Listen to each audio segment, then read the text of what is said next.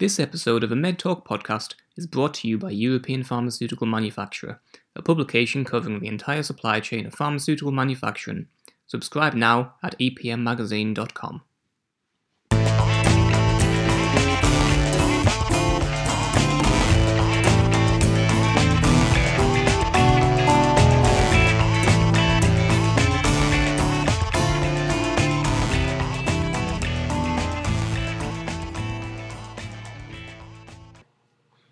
Hello, and welcome to the MedTalk podcast, a show bringing you the latest news across life sciences. I'm your host, Reece Armstrong, the editor of European Pharmaceutical Manufacturer. The COVID-19 pandemic has brought into focus more than ever how medicines are manufactured across the world. We've seen countries stockpile vaccines and shortages occur because of critical components only being produced in a limited number of countries. Last November, the European Commission published the European Pharmaceutical Strategy, a report which covers the regulatory framework needed in order for Europe to have a sustainable medicine supply chain and one which directly benefits the needs of patients. On this episode, I speak to Richard Daniell, Head of Commercial at Teva Europe, about the report and what the future of medicines manufacturing really looks like in Europe. Right, so Richard, thank you very much for taking your time to speak to me today. Just to start off, could you please introduce yourself and Teva, please? Yeah, hi Reece. So as part of Teva Pharmaceuticals' global executive management team, I look after Teva's business in Europe across all of our lines of business, our innovative medicines, our generic medicines, and our over-the-counter medicines. And look, I'm really, really passionate about the transformative impact that broad and unconstrained access to high-quality medicines can have for patients and our wider society. I'm also pretty keen on health innovation powered by digital transformation within our industry. And we in Europe, we're headquartered in the Netherlands and Amsterdam, and we have almost 20,000 people across 36 countries. Brilliant, thank you very much. And you got in touch to discuss the European Commission's new pharmaceutical strategy for Europe and how it is strengthening a future-proof regulatory framework for the production of medicines and technologies that can reach patients. And also it discusses the development surrounding medicines in rare diseases and antibiotic resistance, and also the impact that COVID-19 has had on the industry. Just to start off, I suppose, could you just what do you know about the European Pharmaceutical Strategy and what are your main sort of takeaways from it? Sure. So first of all, reliable and sustainable access to medicines really sits at the heart of Europe's health agenda, unsurprisingly, and every patient should be able to be confident that when they need the medicine, that it'll be available for them. And so I think the strategy is a positive first step towards addressing vulnerabilities that are risking Europe's ability to be able to supply medicines. And positively, and probably for the first time, I see a European strategy that recognizes the complexity and value of making sure the entire supply chain is secure from production and all of its phases right through to distribution to patients. For too long, we've had some quite inflexible, old school regulation and rigid frameworks in Europe, which can be problematic. And we've also got unsustainable market conditions for generic medicines in many countries. For example, the German tendering system, which is very, very tricky. And this is driving industry supply consolidation outside Europe. So it could be and should be an opportunity to look at the root causes that drive investments out of Europe. Of course, reversing that trend that's happened over quite a number of years is going to require an open and candid conversation about how we value essential medicines and their production in Europe. So we need to look at the value that having a sustainable pharmaceutical manufacturing network and footprint in Europe brings in shorter, more diverse, and thus more resilient supply chains while supporting the economies in Europe with skilled jobs as well. And we also need to address the notion that a medicine's value is determined purely by its price rather than the positive impact it has and does have on patients' lives.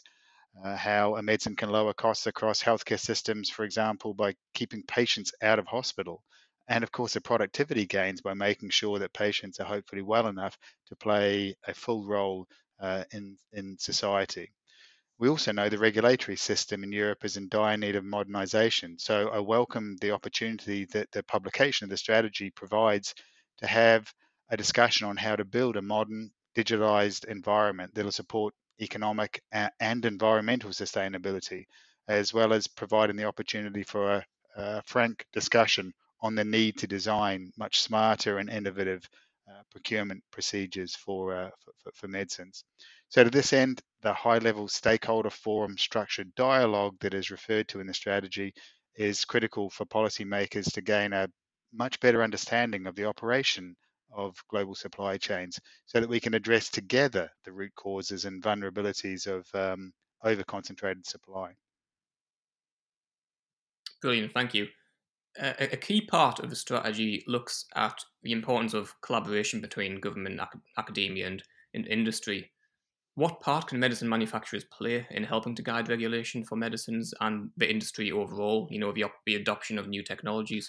Yeah, and this is a really important part. To shape the right regulation for the industry, it is really vital that we have constant dialogue between all parties in order for us to build a framework under which we can ensure that we have resilient manufacturing supply of safe and effective medicines for all patients in Europe. This is one of the reasons why we at Teva have consistently called for the high-level forum, and we see it now in this strategy, stakeholder structured dialogue and manufacturing and security of supply, because it is vital for policymakers to gain a much better understanding of the operations of global pharmaceutical supply chains, and for us to work together to make them better and stronger. So the published strategy appears reasonably holistic and covers the whole ecosystem, and that's something we appreciate. So positively, and for the first time, I believe the Commission recognises the complexity and value of improving the entire supply chain for medicines, from production the whole way through to distribution to patients. And we're just really looking forward to having a seat at the table and hopefully to be listened to. Of course. And advancements in pharmaceutical manufacturing, um, they can take a long time to be implemented across procedures and factories and the shop floor and stuff like that. Um, do you think in part that is because of the strict regulatory burdens of the industry compared to, say, the food sector or automotives? Yeah, our industry is one of the most heavily regulated in the world, and actually, it's right that it is. We have extraordinarily high standards for efficacy, safety, and quality. And so, inspection, quality assurance, and good manufacturing steps are all absolutely required to make sure that medicines, as I said, are safe and effective and work for patients. These require investments, of course. But that doesn't mean that innovation is slow. Let's not forget that we innovate in R&D and manufacturing all of the time. Producing humanized monoclonal antibodies require quite state-of-the-art facilities. And there's incredible work that's gone on in our industry to develop, get approved, and scale manufacturing for COVID-19 vaccines as well. Mhm. Of course, we can always improve, right? And the increased use of automation, process step sensors, data gathering throughout manufacturing, perhaps the use of artificial intelligence, such as we've seen in the automotive or food industries, can only enhance our good manufacturing practices. But as you point out, we do need to be able to bring our regulators along with that as well. And that is one of the challenges still in pharma. Our regulators are not particularly, as yet, digitally savvy, and that could do with changing. Yeah, and it's interesting because a lot of these technologies, like continuous manufacturing and automation, um, have been used in other industries for some time. Do you think pharmaceutical manufacturers are put off a little bit by changing their systems because of how much paperwork is involved and the potential high costs of it? Right, and there are examples of continuous manufacturing in pharma as well, but particularly for innovative medicines or for complex to manufacture medicines, this is a little more difficult. And this is where we do run into problems sometimes with the regulators about not being able to have the right dialogue to be able to make these changes. Look, as I said before, the most important things, or the most important thing, is the safety and efficacy of our medicines, of course. But that shouldn't get in the way of us being able to innovate uh, and to be able to bring in, great, good manufacturing processes that can improve the efficiency as well. And again, that's why the dialogue with regulators as we go forward is so critically important. Yeah. Um, One thing you mentioned earlier was about medicines being fairly priced and why this shouldn't be a barrier to patient access. Two areas where this is big is obviously antimicrobial resistance and rare diseases. Do you think there should be further incentives by government or different systems within the industry, so pharmaceutical manufacturers and the big pharma companies are incentivized to develop therapies in these areas? Sure. And look, it's not an area of medicine in which we operate, so I'm not absolutely expert in it. However, I would argue the most important factor to consider, as with a number of the challenges we face in the pharmaceutical industry, is to ensure that we have the right framework and tangible incentives in place to encourage collaboration and partnership across the industry around the world. In this particular case, I believe that public-private partnerships are crucial, where the return on investment in R&D is lower for these areas, of course. And the best solutions are found when we have constant dialogue between industry and government. And we absolutely need to work together on the problem of antimicrobial resistance.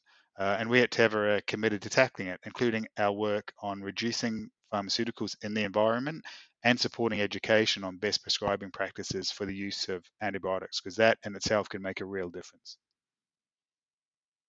Yeah, and I suppose just on the equitable distribution of medicines, um, I think COVID-19 has brought a lot of conversation into this area.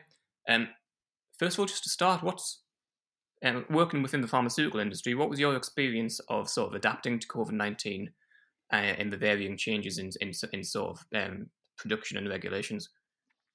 Right. Well, overall, Europe's supply chains have remained pretty resilient to the volatile conditions of the past year. And actually, I think it's really testament to the incredible folk working in the pharmaceutical industry and at our production facilities.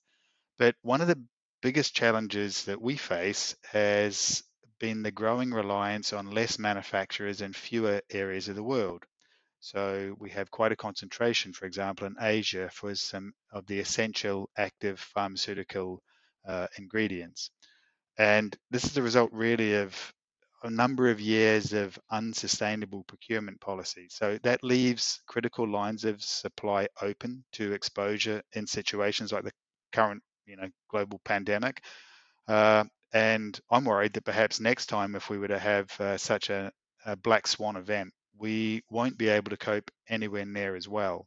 So it is a real call out it's vital that we address economic and regulatory shortcomings to make sure that we can secure a better balanced geographical manufacturing and therefore a diverse supply footprint.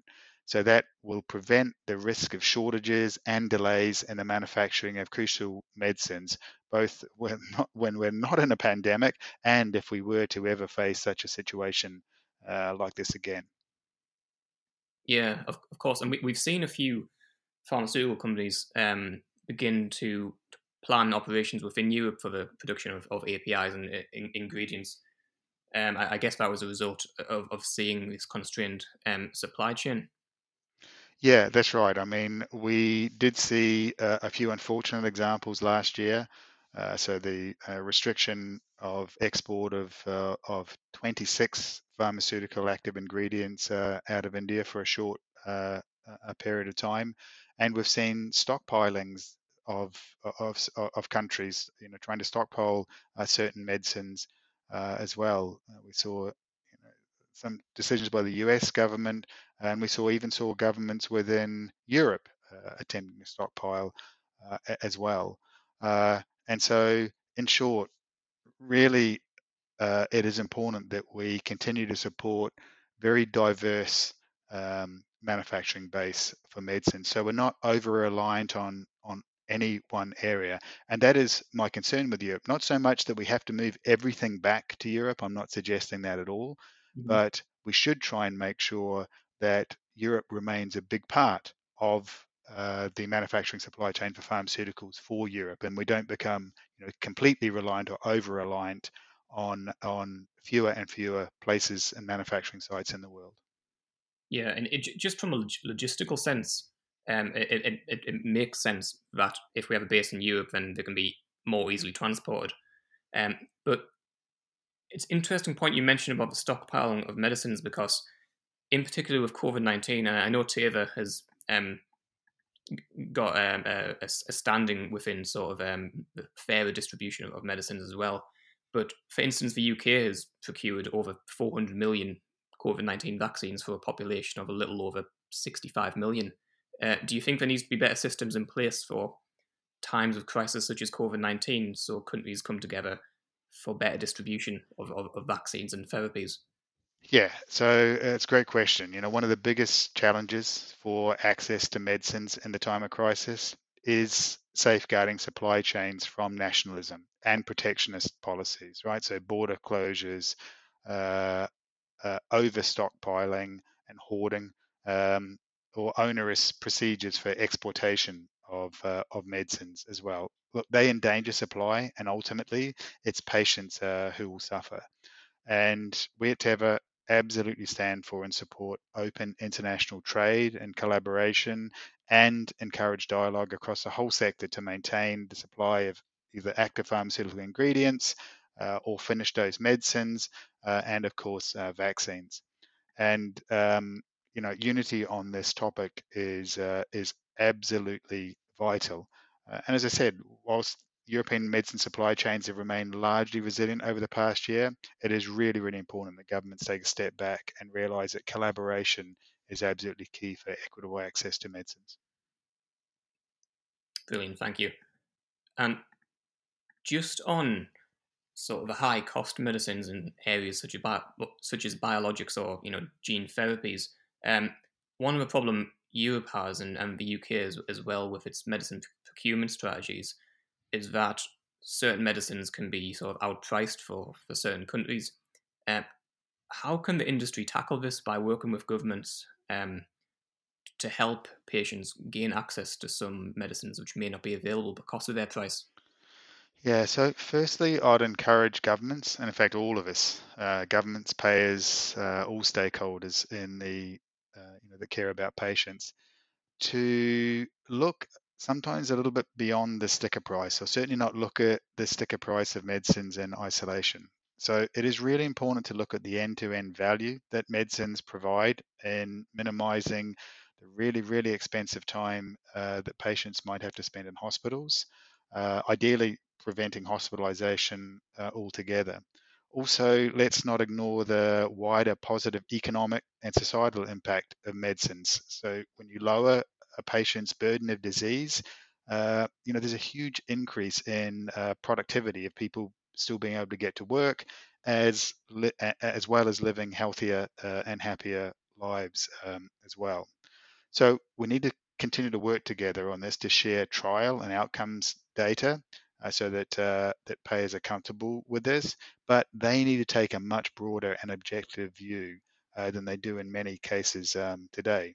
Look, of course, we also need to continue to make sure that we have a vibrant biosimilar and generic industry, because then that means at the end of exclusivity for innovative medicines, that biosimilars and generics are used and costs do come down. And that, of course, frees up resources to be able to invest in the new range of new treatments, of course. And so, really, it's those two elements, I think, taken together that should and will increase patient access to new treatments. Mhm. Do you think the patent system within the pharmaceutical industry, such as companies' exclusivity rights, poses a problems for the high price points that certain medicines do carry? Well, look, the importance of good patent system is that it means that companies can invest and have pharmaceutical companies can invest and get a predictable return on the investment that they make. R&D costs in our industry uh, are very, very high, and risk of failure is also very, very high. In many cases, it'll be 3 or 4 projects out of 100 that are started that actually come through as new medicines that make it to market to be able to help patients. So having that predictable and stable return on investment when you bring your medicine to market is important, and that's really the role that the patent framework makes and supports. Of course, what we shouldn't see is extended uh, length of patents or inappropriate extension of patents that then get in the way of generics and biosimilars coming to the market when loss of exclusivity occurs as well. But broadly, the concept of the patent system to reward innovation and for companies to be able to recover the returns on the investment to be able to invest in more new medicines is a good one. Brilliant, thank you. And just back onto the strategy a little bit, it does speak a lot about the need for sustainable practices within the pharmaceutical industry. Do you think enough focus has been put on sustainability within pharma? Yeah, so look, as with any manufacturing industry, it's really essential that environmental sustainability forms a bedrock of corporate strategies and how we build greener futures and reduce the impact on our planet. Now, from a Teva perspective, we've just introduced our latest sustainability targets. We're going to focus on climate action and resilience, the responsible use of natural resources, and tackling emissions and waste. So, over the next few years, we aim to reduce the problematic greenhouse gases by more than 30%. We want to increase our energy efficiency by 10% and reduce our total water use by 10%, particularly in those areas that are expected to be in water stress. I mean, this is on top of having already reduced greenhouse gases by 17%, our total waste by 13%, and our energy consumption by 6% over the past couple of years. So that's what we want to do at Teva, and we see common initiatives and targets across all of the industry, which is absolutely right.